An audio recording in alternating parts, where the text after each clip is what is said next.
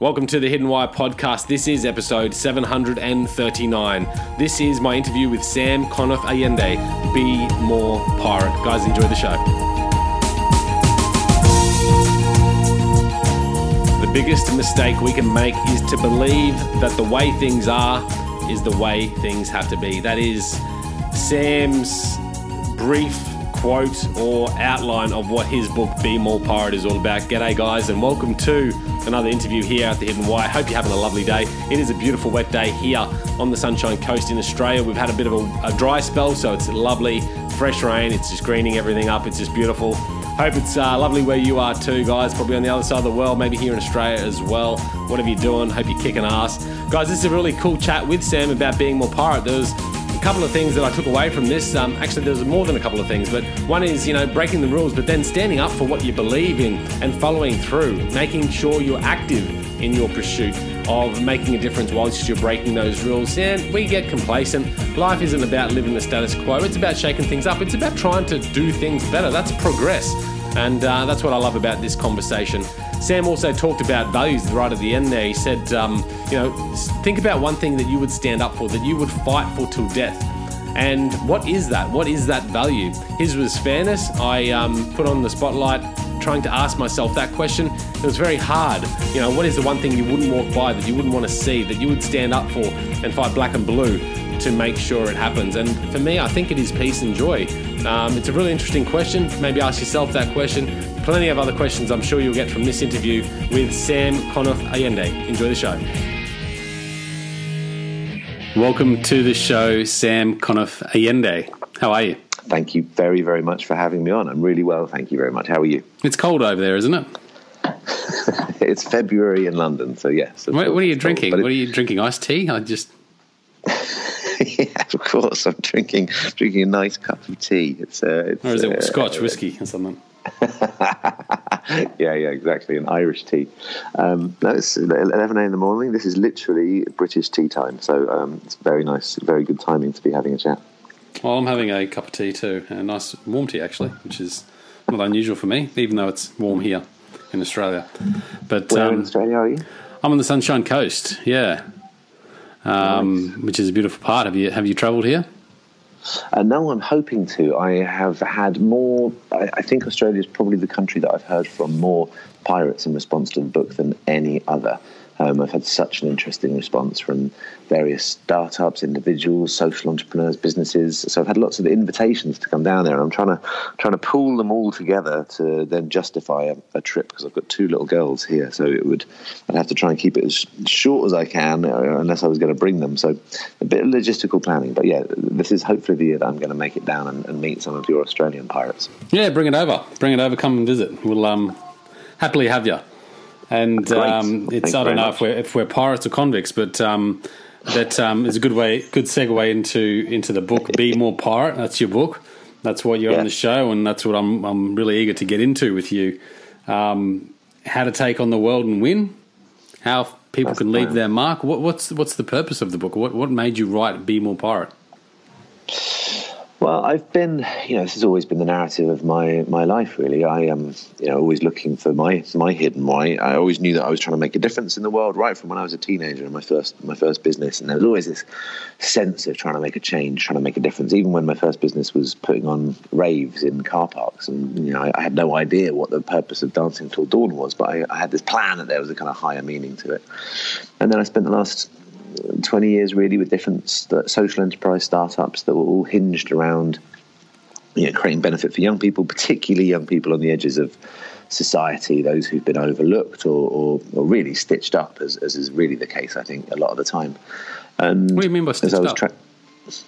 I mean that there is a certain segment of I mean that with incredibly reliable accuracy, you can predict the young people who are going to suffer the consequences of an unfair society. The kids who are born with less advantages than others, and who education will let down with more likelihood, and who will arrive in a place where they'll be unable to afford the chance of a house or equal opportunities. And it happens really, really early on. Those kids that identified as being problematic in a classroom will arguably be the kids most likely to be finding themselves excluded or on the edges of the justice system. And a lifetime of benefits. We systematically set up the same groups in society again and again and again, and then I observe we end up blaming them for it when they reach adulthood. And I think that's one of the great injustices of our time. And it's what I've been trying to right by providing opportunities to those young people who don't get them and course correct their trajectory to give them greater opportunities. And that's what the main business I've been spending most of my life running has done. We once got it's a great big warehouse in the middle of Brixton, which is a tough part of London, and we have exactly the same setup in South Africa, in Johannesburg. And to our clients, it looks like an agency, like any kind of marketing agency would. And our clients are great and range from PlayStation to Netflix, and they come to us for cool campaigns and creative thinking and content that will help them sell more of their stuff. But the way we produce it, the way that we are a shit hot agency, is that to our young people, we're somewhere between a youth club and a training program and an alternative to school and education. And we see hundreds of kids, on a week-to-week basis, tens of thousands in a year. And they get access to the space and they get to work on real-life projects, meet real-life clients, and something transformational happens to them in that they start to take themselves seriously because they're taken seriously. And we see huge leaps from kids who are on the edges of school exclusion to becoming, young adults taking themselves really, really seriously. And in this kind of like dynamic melting pot, incredible work is produced for the clients. And so we continue being able to deliver this work to young people. It's pretty really effective. It's a fantastic model, and I've loved leading the business. So what's your connection there? Is it? I started it. It was my to have the desire to have that impact on youth and that particular demographic, I suppose.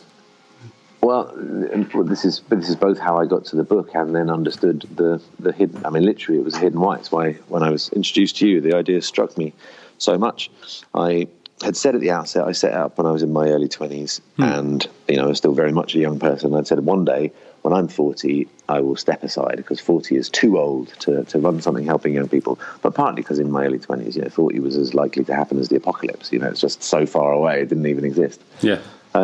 And then as I was turning 40 and I was now a dad, and I was really thinking about why do I do all this stuff, and the business had really grown, and we'd won all the awards there were, from best social enterprise in the UK to multiple industry awards, helping create a shift in business, and I'd advise government and other business for how everyone can work in a more purposeful and profitable way. And I'd begun to think about what next, which is what led me to the book. How can we create more change? What have I learned from all of this, and how can I give that away at a bigger level?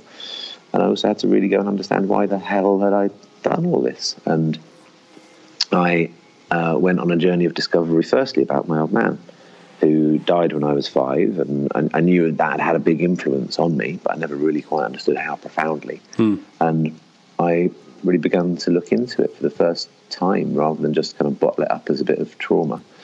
And I discovered that my journey had almost exactly mirrored his. In his 20s, he'd taken a massive career pivot, and he'd started working with young people, although in a formal education sense. And then he'd had this idea for an innovative approach to he'd learnt law, and he set up a law firm that was about the community, and it interacted with the community. And lo and behold, he'd actually set up his first office on Brixton High Street, literally within the spitting distance of where my first office had been. And then that was around the time Brixton was infamous for the Brixton riots, and made famous by the Clash and others. And then he'd really made a name for himself with this kind of breakthrough TV show, which has an element in it which is exactly like the thing that made my agency, well known. And so there was this incredible mirroring going on of stories that had never been shared because it was such a grief to the family. No one really ever spoke about it. So I somehow internalized this journey. and then had this big decision to make about, well, what do I really do next that doesn't follow the next part of his life, and that he died pretty suddenly. Yeah. And then what do I do next? So I've really spent quite a lot of time thinking about why, and I was processing all that. At the same time, I was transitioning out of the company at the same time that it was 2016 and the world was, felt like it was turning on its axis, especially if you were in Britain at the time, and the referendum and Brexit decision that we went through, whilst also looking to the States and the president they elected. And so it was all of that experience, all of that questioning, all of that stuff that went into me shouting all of this into the empty pages of a book that I kind of thought no one would ever read. But it was an exercise in trying to process and work all of that out. So that's all into the book. You've Yeah. Which makes it sound pretty heavy. It's not that heavy. So how did you through? How long was that sort of transition then? Like that period, was it a couple of years that you were sort of going through this? No, I set out that we'd do it over 12 months, and that right. I knew the team that were going to take over. I'd managed and mentored the young woman who I knew was going to be the next boss, and we set out a 12-month plan that each quarter that year I'd do a day less in the office, and so by the end of the year I'd be done and they'd have taken over. And every morning I set myself a challenge that I would write for 3 or 4 hours, so that the plan was when we hit December I'd have finished the book, I'd have finished my role at Liberty, and a new team would be taking over, and I'd come into a new year with a new career and something else to do. The addition was that my wife got pregnant, so it ended up being that week of December, I got my P45, my leaving slip, my tax leaving slip from my company that I'd founded, the same week that my book manuscript was due, the same week that my second daughter was born. So it was this, incredible, like the motivational force of a deadline. Yeah, Jesus Christ. Well timed. Yeah, done well. So it was so busy that I didn't have I didn't come into the new year with any fixed income. And whilst the business had been successful, it's a social enterprise, right? So I didn't cash out or anything at all. So it was incredible. The burning bridge kind of motivator of like, fuck, now what am I going to do? I really, really have to make this work. Yeah.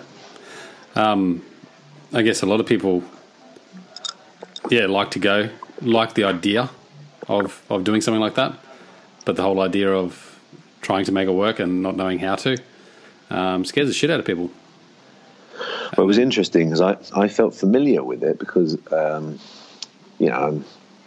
sure we all kind of have this notion of being a grown-up and wondering when you're going to grow up, and then realizing that technically you are a grown-up. I was so in my mind, I remembered that I've had multiple startups over the years, and I thought, all right, great, I can do it again. But actually doing it again, having turned 40, having 2 children, having a wife who's a full-time mum, so there was this part of me that knew instinctively how to, take the leap and make a risk and create something out of nothing. Yeah, sure, fine, and know that the principles and what I hold dear is the most important thing, and you'll make the rest happen.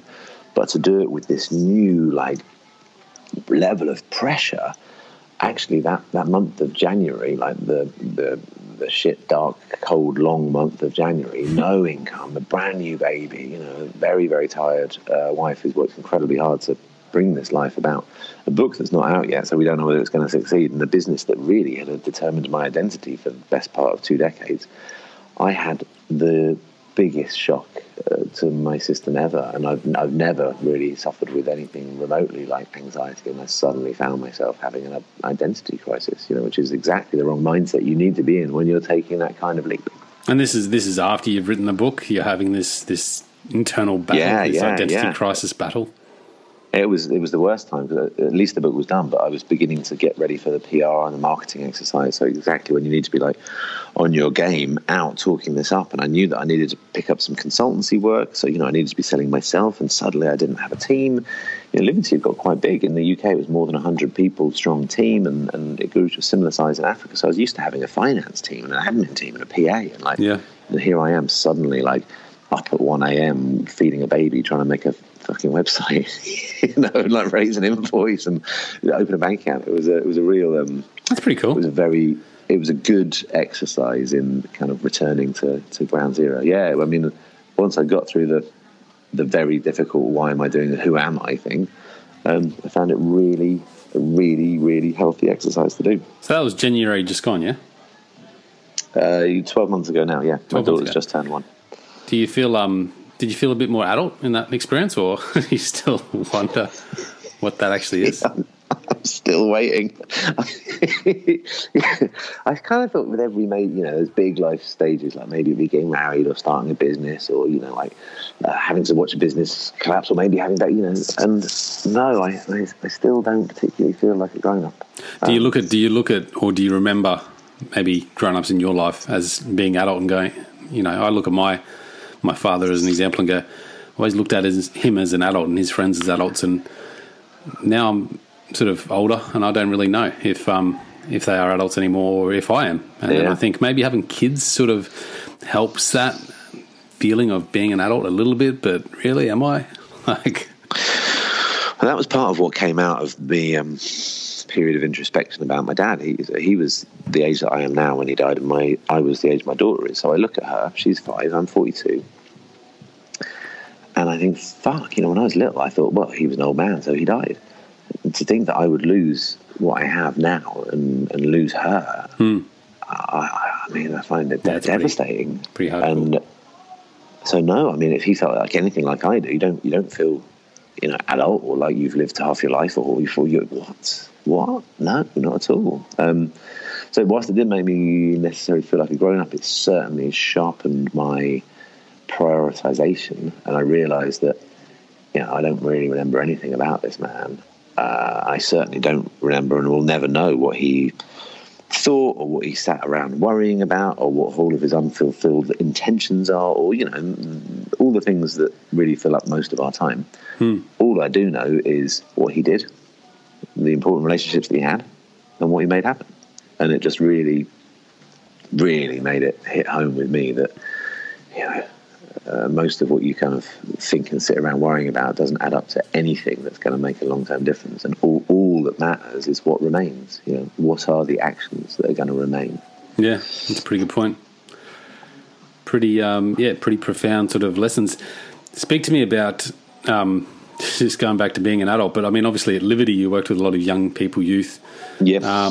So I want to sort of touch on how you guided them through that, because that is a pretty difficult thing to accept. Not only you are trying to figure out your identity and find your place in the world and rebelling against everything else because you sort of think you're on top of it when you sort of deep down inside probably aren't.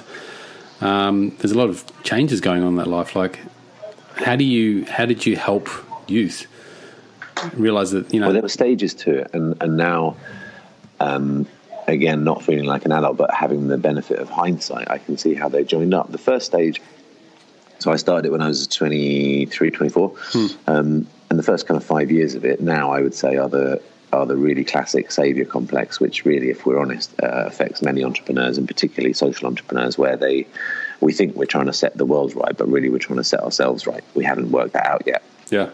And I was, there was no viral business model, but there was a mission, and the mission was something I could externalize that kind of I could hide in. And I think entrepreneurs do this a lot, because there's something we respect the journey of an entrepreneur so much that we will then forgive things that we wouldn't otherwise. So, he's working weekends.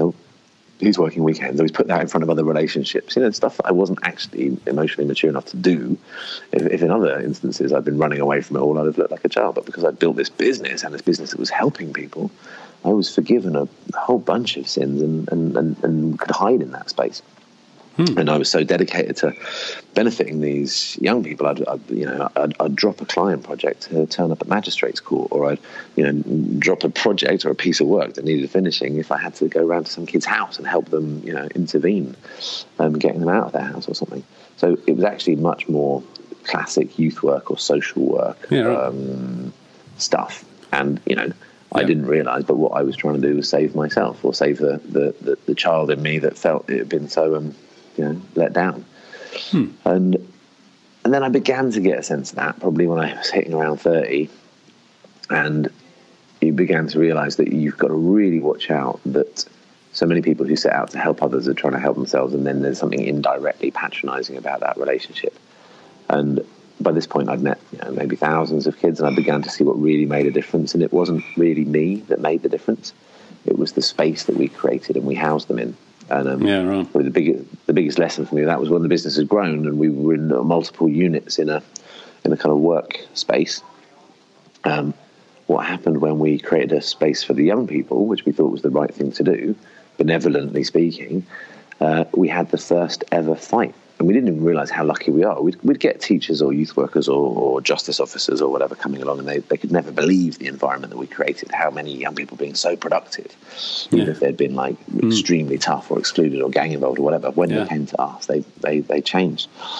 As soon as we made the young people space and the adult space, we suddenly had trouble. We had a fight, and what we realised was, I'd love to say it was me and my great leadership and inspiration or the chats I have with these kids, but fuck that. It was just the space that we created for them to come into, and the opportunity for osmosis within that space of a professional experience and an environment that allowed them to be listened to be taken seriously, to meet other people like them, but also meet real professionals, and they absorbed it. And in this space that they began to own and consider as their own, they had a transformational effect. One of them summed it up to me. He came back years later to see me and tell me about where he'd got to. And he said his memory of Liberty is that of a transformation engine. And I think when I began to realise that this wasn't down to me, it was down to the space that we created, I began to see myself as less important. And probably the maturing stage, that I realised if I was going to give this benefit, it wasn't about me showing up every day. It was about me making this a sustainable and safe space, which meant making it a profitable space. So I began to really focus on the business model that we had, and how could I grow it and make it secure, and it not just be reliant on my sheer force of will every single day, but actually there was there was like some money in the bank and some good people who worked there, so that it could have a longer lifespan. And that was the beginning of the journey of me growing up as an entrepreneur and as a leader, and the business growing up and becoming the sustainable and successful thing that it is now. And so it means you have to make some compromises. It's a little bit less chaotic. We work with a little bit less gang-involved kids, but there's a much better system involved. And we know that we don't chase kids down the high street, and actually if there is something really deeply wrong in their housing situation, that will put them in touch with partners who can help them. But where we do the stuff that we do really well, that's what Liberty's really, really strong at. So that's pretty amazing. Yeah. Well I'm done. really proud of it. So next chapter. Thanks, chapter, you're walking on. You're working with pirates now. I am. Yeah. So is this a story like about what you went through, being rebellious, being different, fighting the status quo, and how you did things, or is it more about how you just see the world and how you want? It kind of started off as the former and then went to the latter. I thought I'd write a book to. I've always really admired that line. I think it's Eleanor Roosevelt who says, if you want to know what you should really do next, you should find out the thing that scares you most. Yeah. And so leaving Liberty scared me. I wanted a project that would occupy me. I wanted to write because I'm dyslexic and have a chip on my shoulder about not going to university, so I kind of wanted to prove something. Yep. And I also wanted to do something on my own because, Liberty had been fantastically successful and highly commended and all that kind of stuff, but it was absolutely a team effort. And I'd begun to wonder, was it what was down to me? Could I make something happen on my own? So a book fulfilled all of those things. And obviously there's a big ego kind of part, I think, of writing a book. And again, that thing of, what remains if I'm not around, So I then wrote a book. I started a book and made the proposal and got the book deal for the most boring book ever. It was going to be called Purpose First, and it was an exposition of the change in capitalism and modern business models moving towards a more kind of purpose first or mission led approach. Okay. And I really believe in this, and I think there's lots of examples of businesses pushing in this direction. There's a real need for it. I think we've begun collectively to understand that the negative output of business really, from the latter part of the 20th century has contributed to the climate crisis and multiple challenges and social inequality, and that we need a different system. But, I think that debate needs a bit of an injection of new energy anyway, and I was kind of preaching to the converted, and I still work with a lot of young entrepreneurs and a lot of young people, and so I was workshopping some of the material, and I was talking to a group of young guys about it. And they were like almost yawning back at me, and they're like, "What's happened to you?" You know, these sessions are usually like, you know, we've got Sam, and like your arms are everywhere, and you're explaining your ideas and what you did, and like you're always telling us about pirates. You know, where are all the pirates? And I realised that the metaphors and the excitement and the rebel streak of everything that I've always been interested in is still a bit that interests me. And I was trying to write a grown-up book, like to go back to that point. Yeah, right. That's really cool. I was leaving. I was like, I must write a grown-up business book. You're trying to fit into something that, you really didn't need to. Yeah. And I wrote that down on a piece of paper, went back to my desk. What happened? Where are all the pirates? And then I started thinking, well, you know, actually that world of changing business, I'm not that inspired by them anyway. I find it quite hard to really find examples of the kind of leadership that I think the world needs at the head of any organisation, any government or any business. You know, I think there's actually more of a vacuum of imagination than there is, you know, demonstrable leadership that's going to right the wrongs that we're facing. But when I look at the leadership I see in young people, in the young entrepreneurs and social entrepreneurs I've met the world over, that's exactly where I find the leadership that I think is required. So they became my metaphor for pirates. I started talking about a younger generation with new ideas, challenging the status quo. And actually, if we look to them a bit more than we are, and we look a bit less to leadership, and perhaps we try to accelerate the transition of power between these changing generations and mindsets, that we might get closer to the solutions we need a little bit quicker. And then I went to the British Library and the Greenwich Maritime Museum, and I started thinking, well, how can I extend this metaphor about pirates? You know, what else is there? And that's when, you know, you've seen the book. I happened to discover that the history that we know of pirates is only half the truth, and that there's another, even more interesting and engaging and important part of their story that was systematically written out of the history books by the establishment at the time, which made them not just a good metaphor for now, but actually not just the kind of rogues we think we know and love, but fundamentally excellent role models of how a generation creates a new social contract, at the same time as tearing down some of the frustrating and problematic and out of date rules of the establishment that we face. Yeah, because you look at some of the successful businesses out there of the past, or entrepreneurs, and they seem very pirate. And the one that comes to mind, obviously, is Richard Branson for me, in the way he did things. Yes. Yeah, certainly. And so throughout history, we've had these people that have done like that. But is there a bigger wave of pirates coming through now than ever before? Yeah, I mean, I think, you know, Branson, you know, famously dressed as a pirate when he was taking on British Airways as Virgin. Steve Jobs, you know, famously put the pirate flag above the team that created the Mac Classic when they were taking on IBM. But, you know, I don't think anyone would call Virgin a pirate business now. No. I don't think anyone would call Apple a pirate business. They've totally become the mainstream. They've totally become the navy that they used to fight against. And I think that is the truth of piracy. It's not really a permanent place.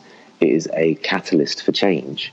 And the pirate model is one where you push at the edges. In fact, you kick at the edges in a way that creates waves that over time possibly become ripples and over time influence the center. And it's an opportunity for creating change that's different from the ones we normally do. So, is that because the pirate model, you know, to really shake things up, you have to be piratish? And I guess we can get into what it means to be a pirate a bit more in a second, but... Yeah, I think that is the case. I do. Yeah. I think the literal... So, you know, pirate radio literally was born in the United Kingdom when there was a total monopoly on broadcast. There was 2 radio stations entirely controlled by the BBC, a state-backed monopoly, and it wasn't serving an audience who desperately, and it was the height of the 60s, you know, and all you got was gardening and classical music.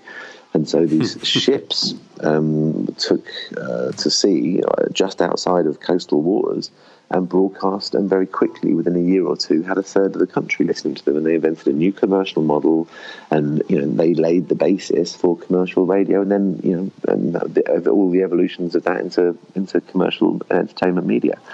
And, you know, we christened it pirate radio, and it had a very, very positive influence. The same goes for the dawn of, you know, the internet. Netflix is based on the model of Pirate Bay. When Jobs was asked by the entire music industry what to do about music piracy, he showed them LimeWire, and that became, you know, iTunes. So I discovered some pirate economists in my research, and they argue this really clearly, that it's not just a fun metaphor for rebellion and that sometimes it's good to be pirate. There's an essential role that piracy plays. And it's either when there's a need for new territories to be discovered, because pirates will do that really well. And if you look to the advances in biotechnology, you know, there's always been more rapid advances in kitchen laboratories of pirate pioneers than there has been by big pharma, who, you know, sometimes it's not in their interests to create new discoveries, or it's when things stagnate, like exactly in that story of the stagnated broadcast industry, and then pirates play a really interesting role unblocking blocked systems. So these are the two real functions of piracy. But once the territory's been discovered, you have a different mindset, which then begins to populate it and create infrastructure. Or once the system's been unblocked, then actually you need people to come in and fulfill the system, so that the role of the pirate moves on. Yeah. So it's a dynamism, and it's a catalytic form for instigating change, and that's why I think the need for pirates has returned in 2019, because we both need to push out into new territories and find new models of doing business and organising ourselves and using the opportunities of democracy that aren't quite here yet. And we also need to unblock some of the systems we've got where we're really still operating on a 20th century model in a 21st century environment. It's irrelevant. Do you think there's, I mean, obviously, with our interconnectivity as a global population now, a lot of people out there, and I guess you probably see it firsthand, a lot of youth are out there and, you know, they want to be pirates, they want to shake things up, they've got ideas, and technology, everything's moving so rapidly. I sort of feel that perhaps there's maybe too many pirates out there, and maybe we're just trying to create change that's not needed right now. Whereas in the past, it was a sort of more gradual thing. You know, there were one or two people out there doing stuff, seeing these things that were in need and making those changes. But now things are happening so quick, it almost seems unnecessary that you're creating change only to have it change again tomorrow. Yeah. Well, I would agree with that, and so I try to look at this more deeply, because, you know, yes, you run the risk of everyone creating change and there's just chaos, but also look at what happens. And, you know, when we have, you know, if we're calling for a rebellion and we're saying things need to change, then we need to think ahead as well, because what usually happens, and if you look to everything from, you know, some of our greatest heroes of rebellion, you know, regardless of your politics, whether it's from Nelson Mandela to Che Guevara, you know, neither one of those rebellions looks so good 10 years later. You know, the ANC doesn't necessarily represent the values of the principles of democracy for freedom for South Africa now. And so how do you stop the dream and the promise of change then, you know, becoming corrupted down the line, as is the case again and again and again throughout history? So there's two responses here, and what I really put them into was this kind of framework for what seemed to be the thing that makes the pirates different. Why did they take on the world and win for such a prolonged period of time? And why did they have so many innovations that have really helped improve the world? And how did they not get corrupted? And I found these 5 stages that I think answer both that question and the one for, yes, you don't just need, you know, exhausting, endless change. And I put them in the book, and the first is the act of rebellion, you know, breaking something and challenging something, and the flag that represents, and the kind of creative act that represents. I think it's Picasso who says, no great work of art begins without first an act of destruction.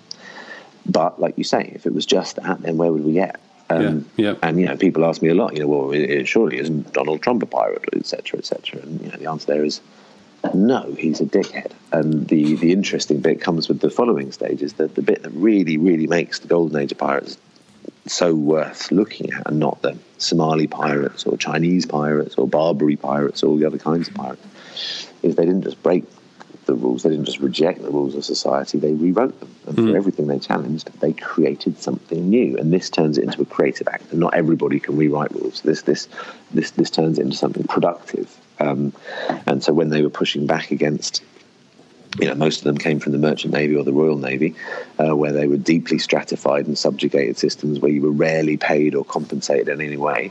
They created a transparent and fair pay system where, regardless of gender or ethnicity, there was no pay gap. And they created a workplace compensation system where if you were injured, as it was likely you might be, rather than be left for dead, you received remuneration, and they invented one of the first systems of social insurance on earth. You know? And both of these things are now fair pay and social insurance are now laws, rights that we have, whether they're fully delivered on or not.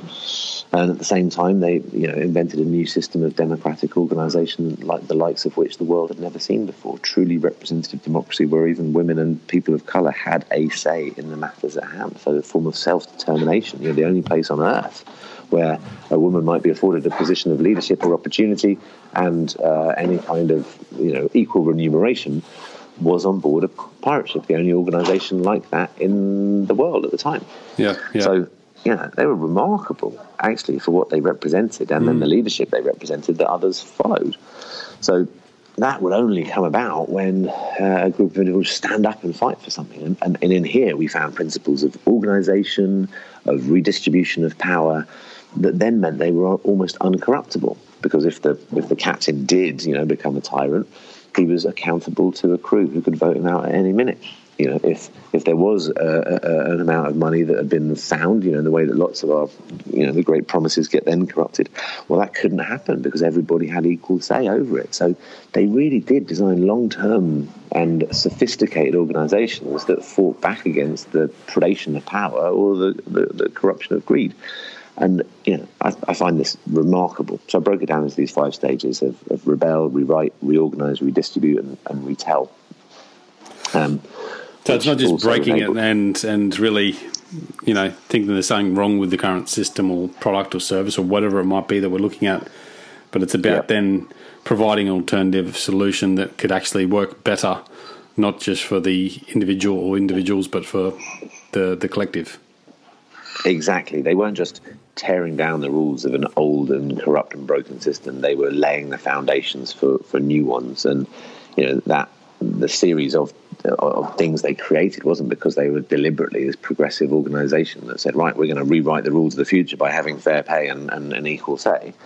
They were doing what was right for them. And because the most interesting and surprising aspect to come out of all my research into pirates was how unbelievably accountable they were. And it's probably the last word that you'd put upon them, but because they were fighting fairness in an unfair time, because they were creating equality in an unequal time, they then were out on their own. And you can't then sit around bitching about the man or complaining about the broken rules, because it's down to you now to write them, and now it's down to you to uphold them. So it's probably part of the ego that jumps in there too, isn't it? Because you sort of go out there and you have full, like if you are a genuine pirate, I guess, you sort of have full belief in what you're doing and you stand by it. You have to stand by your word. Yeah. And if you, this doesn't take away from the fact that their business model was largely stealing stolen Spanish gold, or the moralities of the time, which we can debate, but they were, through the lens of the 18th century, very different to how we'd see them now. So with a degree of moral relativism in place, you've got incredible egos and kind of entrepreneurs creating kind of what were the unicorns of their time. These incredible new systems led by these figureheads whose names were known around the world, and they represented a new way of doing things. And so, of course, the working classes of the world looked towards them. And for working class women, there was almost no one you could point to except the likes of Anne Bonny, these pirate queen legends, who were fighting for equality, fairness, and representing equality and fairness. The same as captains like Black Caesar.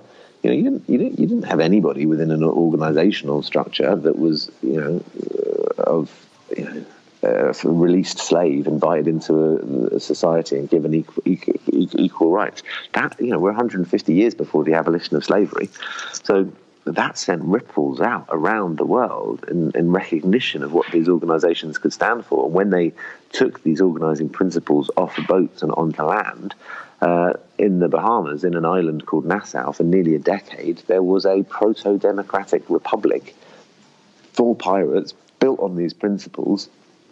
At the beginning of the 18th century, the century of revolution, before the French Revolution, before colonial America kicked out the Brits, the threat of revolution in England is really, trying to be withheld and subdued. The Russian Revolution, this is an age, and suddenly there's this petri dish of formative democracy taking place. Fucking hell.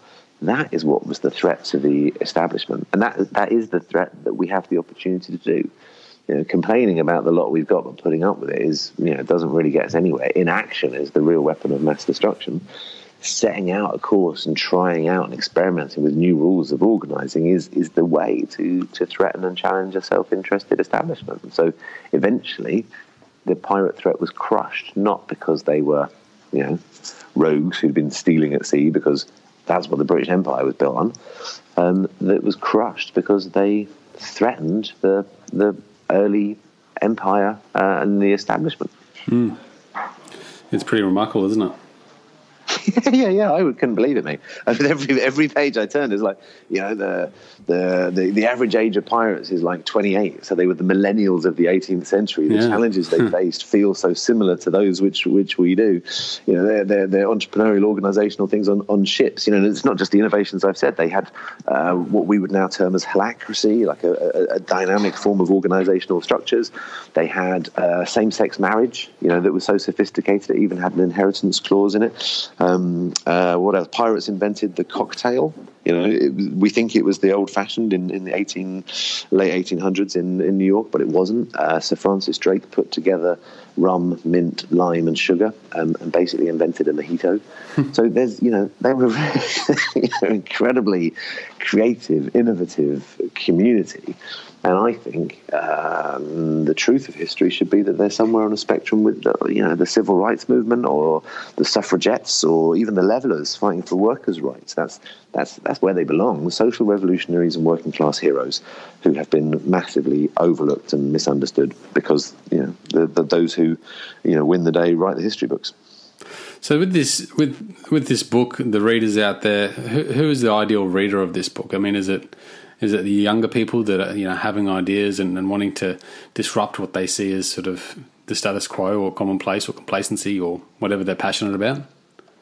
It's written with two audiences in mind, and they represent my dual experience. So yes, one absolutely is this pirate mindset, and it's really not determined by age. I think it's more prevalent the younger you get, but it's I've met loads of 50, 60-year-old pirates. The mindset is there, and this has been going on for a long time. But whilst that's probably the minority of 40, 50, 60-year-olds, it's probably the majority of 20-somethings. There aren't many 20-somethings that I've met that don't have some kind of side hustle on the go, or that's scared of creating something, or know that we have to fight against unfairness within business models. These ideas are much more natural to them.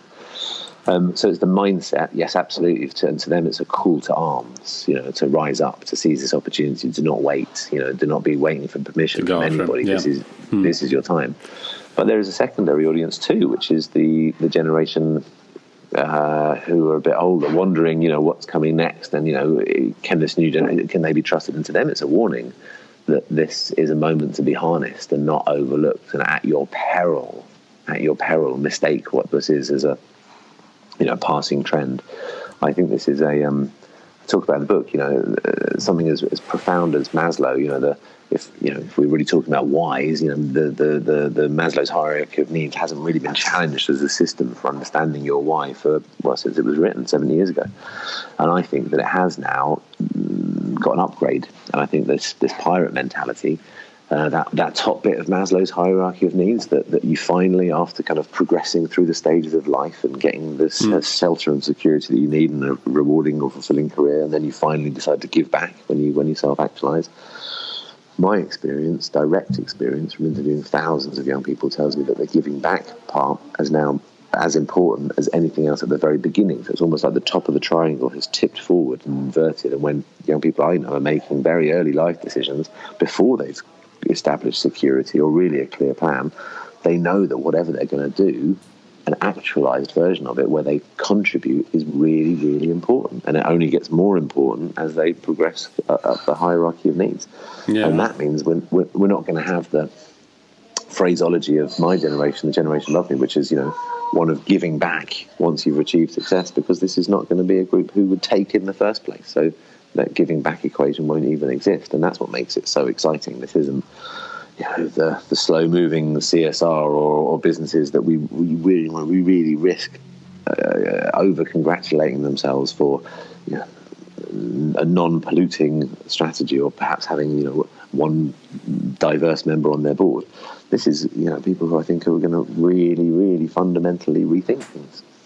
Yeah, it's great. I look forward to that. What? Do you? So obviously, there's a lot of inspiration in there, and I sort of love the thoughts as well. But I mean, there's ideas on how to be more pirate too. Yeah, throughout reading it. Yeah. I'm kind of anti-inspiration in a way. I think there's, like you're saying, what happens if we just constantly got change? I think that's kind of as a result of just endless inspiration without action. I think my favorite equation is that talk minus action equals shit. And I didn't want it to be that. So I spent so much time workshopping the book as I was developing it to make sure that what I was saying or what we were outlining could lead to individuals taking action on their ideas, taking action on their passions and dreams and these frustrations. So yes, many of the chapters end with a practical challenge, and then there's some blank space that you can use to think and ideally fill it in. And once you consecutively complete these challenges, it ladders up to the formation of your own pirate code, which gives you a framework for actually, going into and taking action on. Yeah, right. That's important. And that's the biggest surprise to me that it's done well as a book. It's maintained bestseller status it's been out 7 months, and so that's. But what's really amazed me is the amount of daily interaction I've got with people who are getting in touch to tell me the action that they've taken on the back of it. That's great. So much so that last week my right-hand pirate started her first full-time day with me, and she's now full-time community manager to turn this moment and this movement into the sum of its parts. That's and great. Some kind of potential for it. I managed to raise some money, so I've got a full-time salary from her, which also came from one of the people who'd read the book and said they wanted to take action. He's an investor, so he invested in her. We're having the first pirate meetup, which is an event that sold out in about 20 minutes of 100 tickets of people who are taking action on the back of it. So I'm really going to swallow my own pill, smoke my own pipe, and not do just settle down to writing another book and away you go. I'm going to spend this year really trying to understand if this is a community that can make a real difference and breathe life into it and honour the action that people have taken on in response to this book that I've created. That's awesome. We shall watch and follow and see where you lead it to. I think you might be over here in Australia at some stage, huh? I certainly will. Yeah, there's been a couple of pirates down there. There was an amazing crew who in Adelaide got in touch. Yeah, and I sent them a whole bunch of books, and they did an Unfuck the World podcast. An Unfuck the World hackathon under a Be More Pirate banner. There's a great guy called John over in Alice Springs, and he's really, it might be my pirate on the ground over there. I've had a couple of different invitations. So yeah, hopefully between this growing community of pirates, we will be starting a Be More Pirate chapter Australia sometime soon. I hope to see you here. Mate, I've got some quick questions to ask you before we wrap things up here. And the first one I want, and it's probably changed a little bit since your transitions have happened, but what are your routines, or what is a routine that you typically do every day that helps keep you in check and helps create your success in what you're doing? I think the most important routine I have every day is not writing a to-do list, but writing the what I won't do list. Trying to not write that endless list that's so long that you never really get anywhere in it, but to write the 1, 2, or maximum 3 things that if I do today will make all the difference. And that means consciously having to accept the things that you're not going to do. I think that's the hardest but most successful bit of thinking that I do every day. And I don't always manage to do it. But the days that you do say, right, the one thing above all other things, even almost at the cost of the other things that I would choose to do today is this, then at least you're always heading in the right direction. That's where the results come from, huh? Yeah, exactly. What advice would you give your 20-year-old self?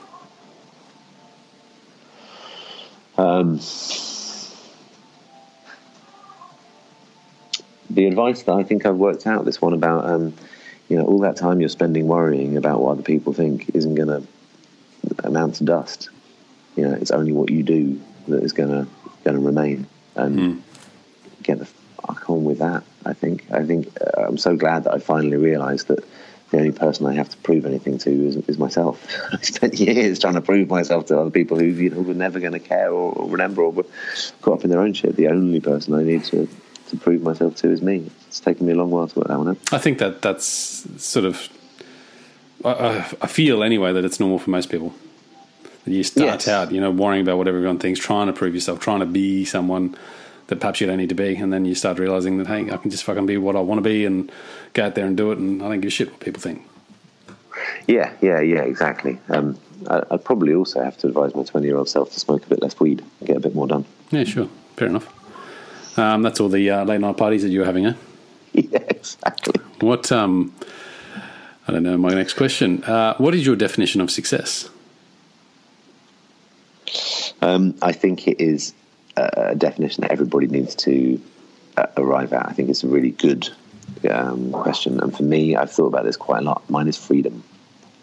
And freedom, I think, is the thing that gets compromised the most as you grow up and you amass these responsibilities around you. So knowing what you mean, so freedom for me to have space to think. Freedom for me, financially, but not to be led by the finances of it, but so that there is a degree of freedom of choice. Freedom for me creatively to explore ideas and make which I've now discovered is the thing that kind of fulfills my soul.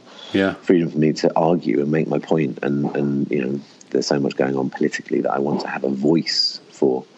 So all of these different kind of things, I've realised they all kind of arrive in the sense of freedom. And if I have the freedoms to exact those things, then I am very, very successful, and I feel very lucky to have with those freedoms. And it means that I also know what I have to protect. Yeah, I like that. No, certainly very relevant, I think, for me too. That sense of freedom in those aspects as well. Yeah. And then you realise that compromise is worth fighting for, but then you realise what you won't compromise, because then that's a terrible feeling. Yeah. What if someone was needing some change in their life? What advice would you give them? One bit of advice if they're looking for just change. Start exercising your rule-breaking muscle. Like the same way that we think of eating 5 veggies a day or getting 7 hours sleep or whatever your daily routines are, pick a rule every single day and break it. Just a small one, just a silly one, whether it's walking, whatever it is, start breaking them. And very quickly you begin to see how much of what we think are rules are just patterns, habits, precedents, other people's bad habits. And we all just kind of, apart from a few really sensible regulatory frameworks or laws that are designed actually sensibly to protect us, most of it is just other people's bad habits. So when you start, the power, I think, that you can begin to feel of stepping into a space of rewriting your own rules or taking accountability of it and stopping whinging about what everything was wrong and just pushing back on it is a very powerful muscle to begin to develop. Yeah, I like it. What would be your final meal if it was your last one? I have a guilty pleasure of enjoying plain food, like those kind of funny little trays that you get when you're having a flight. I love them. I don't know why. The things that everyone hates. Me too. Yeah, I love flight food. Yeah, man, I really love it. So it might be that. A bit of a weird one. Because it's novel, I think. I enjoy the novelty of it all.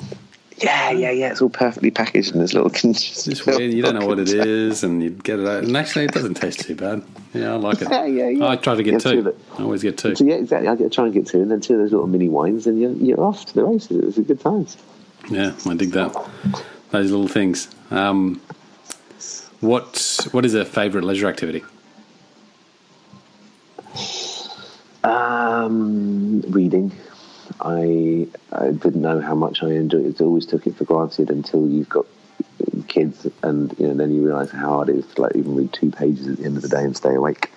And I think it's also taken on a new meaning for me because I had such a disregard for education that I almost kind of rallied against reading or anything that felt like it was educational. Yeah. And now my thirst for knowledge and learning knows no bounds, and if I could possibly afford to, one day I'd love to go to university and study.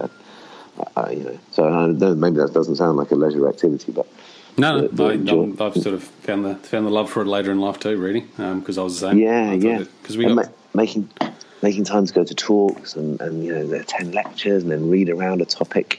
The thrill of it is just and going back to having that freedom to learn the stuff that you want to learn, and I think that's where the problem was at education. We're forced to learn shit that we don't really appreciate, and maybe we weren't shown how to appreciate it, but it seemed irrelevant. Yeah. I guess you probably experienced that liberty. A lot of giving those youth the freedom to learn in a way that satisfied their own passions and purposes and all that sort of stuff. Yeah, absolutely. Rather than the shit that we've seemed to want to fill their heads with. Yeah. That's cool. I like it. What's on that note? What is one book that you'd pass down to your children or future generations other than your own? It's a bit of a classic, but I've only discovered it recently, and it's Man's Search for Meaning by Viktor Frankl, the psychologist who found himself in the concentration camps of Nazi Germany, and then writes this, really quite short book, not really about the Holocaust, but about how he survived it and the lessons that we have and Man's Search for Meaning. And it's just, I only read it last summer. Yes, I'm still reeling from how incredible it is, and not just how profound one person's method of surviving such intense and extreme conditions, but the lessons he draws and how fundamental they are to where we go next. And I think that we spend so much time with the challenges that we face, and we can argue about what president said this or what's gone wrong here, but we're often dealing in surface responses. And actually, we need to really connect with some deeper thinking, and I think Frankl nails it better than anything I've ever read. Yeah, that's cool. What quote would you text or tweet to the entire population of the world?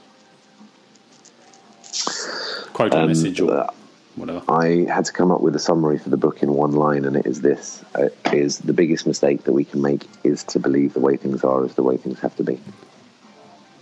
Yeah, that's cool. All right. Do you believe we all have a hidden why, a purpose? Yeah, of course. And I think that's the job to be done. Is to understand it better and to be active in pursuing and trying to find it and understand it. Yeah, it's an interesting question, isn't it? Because it's sort of open for interpretation. I sort of don't believe we all have one, but I certainly think that your second part of the answer was searching for it is what it's all about. Yeah. The closest thing I had to this was I designed a little graph called the purpose curve, and I used to use it when working with young people. And along one, classic kind of chart model, one axis is inspiration, and the other axis is experience. And you can take someone from not having any experience or any inspiration, so total stasis, I have no why, I have no purpose. And if you push them through multiple experiences, one day they're going to find something that they enjoy. One day they will find something that they connect with. And then if you push them up some kind of, the inspiration levels, and there's a degree of, actually, this is exciting, or that. And if you then hit the axis and a day where you go, I quite like that, and I might be quite good at it. Because I think that there's a danger of too much being just caught up in the why. I love what you stand for, and right through to Simon Sinek and the whole Start With Why movement, I think is great. But actually, I think there's as much of a power to be determined from, and then how, what I get on with it. And I think when inspiration meets determination, that's when it happens. That's when you change your life. So the day you go, I quite like this, and I might be good at it. I want to do it. Then that's when you hit the purpose curve, or all the kids that I've ever seen. It's all explained. That's when they can change their lives, or they can move out of gangs, or they can move back into education. And actually, once you're on the purpose curve, it's harder to get you off it than it was to get you on it. That's when you really start connecting with the why, and that's what I talk about in my book that I'm trying to get published. Is you can search for your why immediately on the spot right now and start with that. But really what happens is in the journey, by taking action, having those experiences, you really develop that why. And that's when you really discover, what you're all about and what your purpose is. And that'll change too, as you progress and go through it. Exactly. And I think sometimes it's really daunting if people think, what's my why, and if it's not really meaningful and profound, who am I? And there's a question in one of the challenges that I ask as the book progresses, and I didn't really realize how helpful it was going to be for people in that journey. And it's just simply, can you name 3 values that you would fight for? And when I say fight, I mean, you'd actually stand up and hit someone that, you'd risk something that you loved. You'd fight for it. Good question. And most people can't name 3 values that they'd fight for. And if you can name one and you really mean it, you'd risk what you own, you'd risk that which you hold dear for it, then it's a really useful stepping stone towards the big questions like why. I'm going to take myself on that journey tomorrow. I'll probably do it tonight. No, it's a really good question, and it's an interesting one, because off the top of my head, I'd like to think I could answer it, but I probably can't. That's and I'm quite a peaceful person too, so perhaps I just don't think I would fight for anything, regardless of how much I value it. But interesting question. Yeah, what can't you walk past in the street if you see it happening? What would have to come to your door? At what point are you out in the street with your fists raised? And in that, I think if you know that parameters, it helps you. If you know your values so clearly that it helps you make decisions, you will make better decisions, and it's the decisions that we make that end up being the actions that will be remembered for. So there's a line here that can be really useful and stop you, wondering why the fuck did I do that? And whilst it sounds risky and scary, actually, it will protect you, because you will make better decisions about. You align your life with those values, and it feels so good. That's really cool. Last question. What do you believe is the underlying motivation behind everything you do? So this speaks to the last point. So when I did the exercise on me, I realised that the value I would fight for is fairness, and I can't move past abject unfairness. It's a bit of a great annoyance to my wife and anybody else. If it's not fair, and even if it doesn't help the thing, I will argue. But if that's unfair, no, we need to make that fair. And I'll step into. I can't let somebody that's near me or in front of me, be treated unfairly. You have to get involved, and that's what motivates me. And I think that's what ultimately motivated me to start Liberty, the unfairness that these kids face. And I think that's the great unfairness of the world is what I'm trying to point at with this book. That this beautiful model of modern capitalism that has done so much for the world is now unfair and systematically pushing wealth in one direction and screwing over the majority. And it's not that we need to do away with it wholly, but we need to make it fair. Well, it swings back to your earlier point about freedom as well. Something that you said, is really a powerful point for you, and really fairness is about that. And we see less of it in this world because it doesn't seem. Yeah, well, I think there's probably more fairness than there ever has been before. But I can certainly see where you're coming from. Yes, that's exactly it. With that point, mate, it's been a pleasure. Thanks for coming on the show, Sam. Lee, I've really enjoyed it. Thank you so much. They were great questions. It's really interesting as well, because I've done a few interviews around the book, and then I never want to be as formulaic, so I try not to prepare anything too much. And actually, you've taken us on a really interesting journey. So thank you very, very much indeed. I've really enjoyed it. That's great, and I hope the audience has enjoyed it as well. I'm going to stick the link to your book in the show notes if they haven't already got a copy. So check it out, guys. Support the show by using those links. Episode 739. With Thanks Sam and mate, all the links are in there for you as well. So hopefully people will connect, reach out, and let's continue this journey. And maybe we can touch base when you're in Australia. And if anyone's listening and interested in that, I am going to try and make it out there. And like I say, I've already got John and one or two others on the ground who are beginning to try and make things happen. So if you would like to get involved, then you'll find me on any of the Be More Pirate links. Me and my right-hand pirate, now she's here, to reach out and say hello. Hit us up when you've got that plan in place. Maybe if it's this year, towards the end of the year, whenever it is, we should touch base again and do a second round. I definitely will. All right, man. Cool. Okay. Been a pleasure. Great. Guys, check it all out. Thanks very much. Cheers, Sam. Cheers. See you guys. Thanks, guys, for listening to this episode. I hope you enjoyed what you heard. I hope you love what you're hearing. If you like this episode, guys, or any of the episodes that you're listening to here at The Hidden Why, please do me a favor by sharing it. You can share it with your families. You can share it with your loved ones. You can do that by using your favorite social media channels, using the icons on the platform that you're listening to The Hidden Why podcast. Also, guys, if you're a fan of the show, please connect with me. Connect with me at thehiddenwhy.com. I love to hear from you. I love to converse with the people that listen to this show to find out what they enjoy, what they don't enjoy, and perhaps if they have any questions or feedback for the show as well. You can stay up to date with all that I'm releasing here, guys. I do a solo show every Monday, a 3-minute thought every Thursday. I do 2 interviews a week on Wednesday and a Saturday, and a book review every Friday. You can stay up to date with all that by subscribing to my newsletter at thehiddenwhy.com. Just enter your email address there, and also subscribing to the podcast on the platform that you choose to listen to your podcasts. You can also support the show, guys, by using the Amazon links at thehiddenwhy.com. So if you like books, you can get all the books that I review there, and anything else really that you like to purchase through Amazon. So use that link, it helps support the show.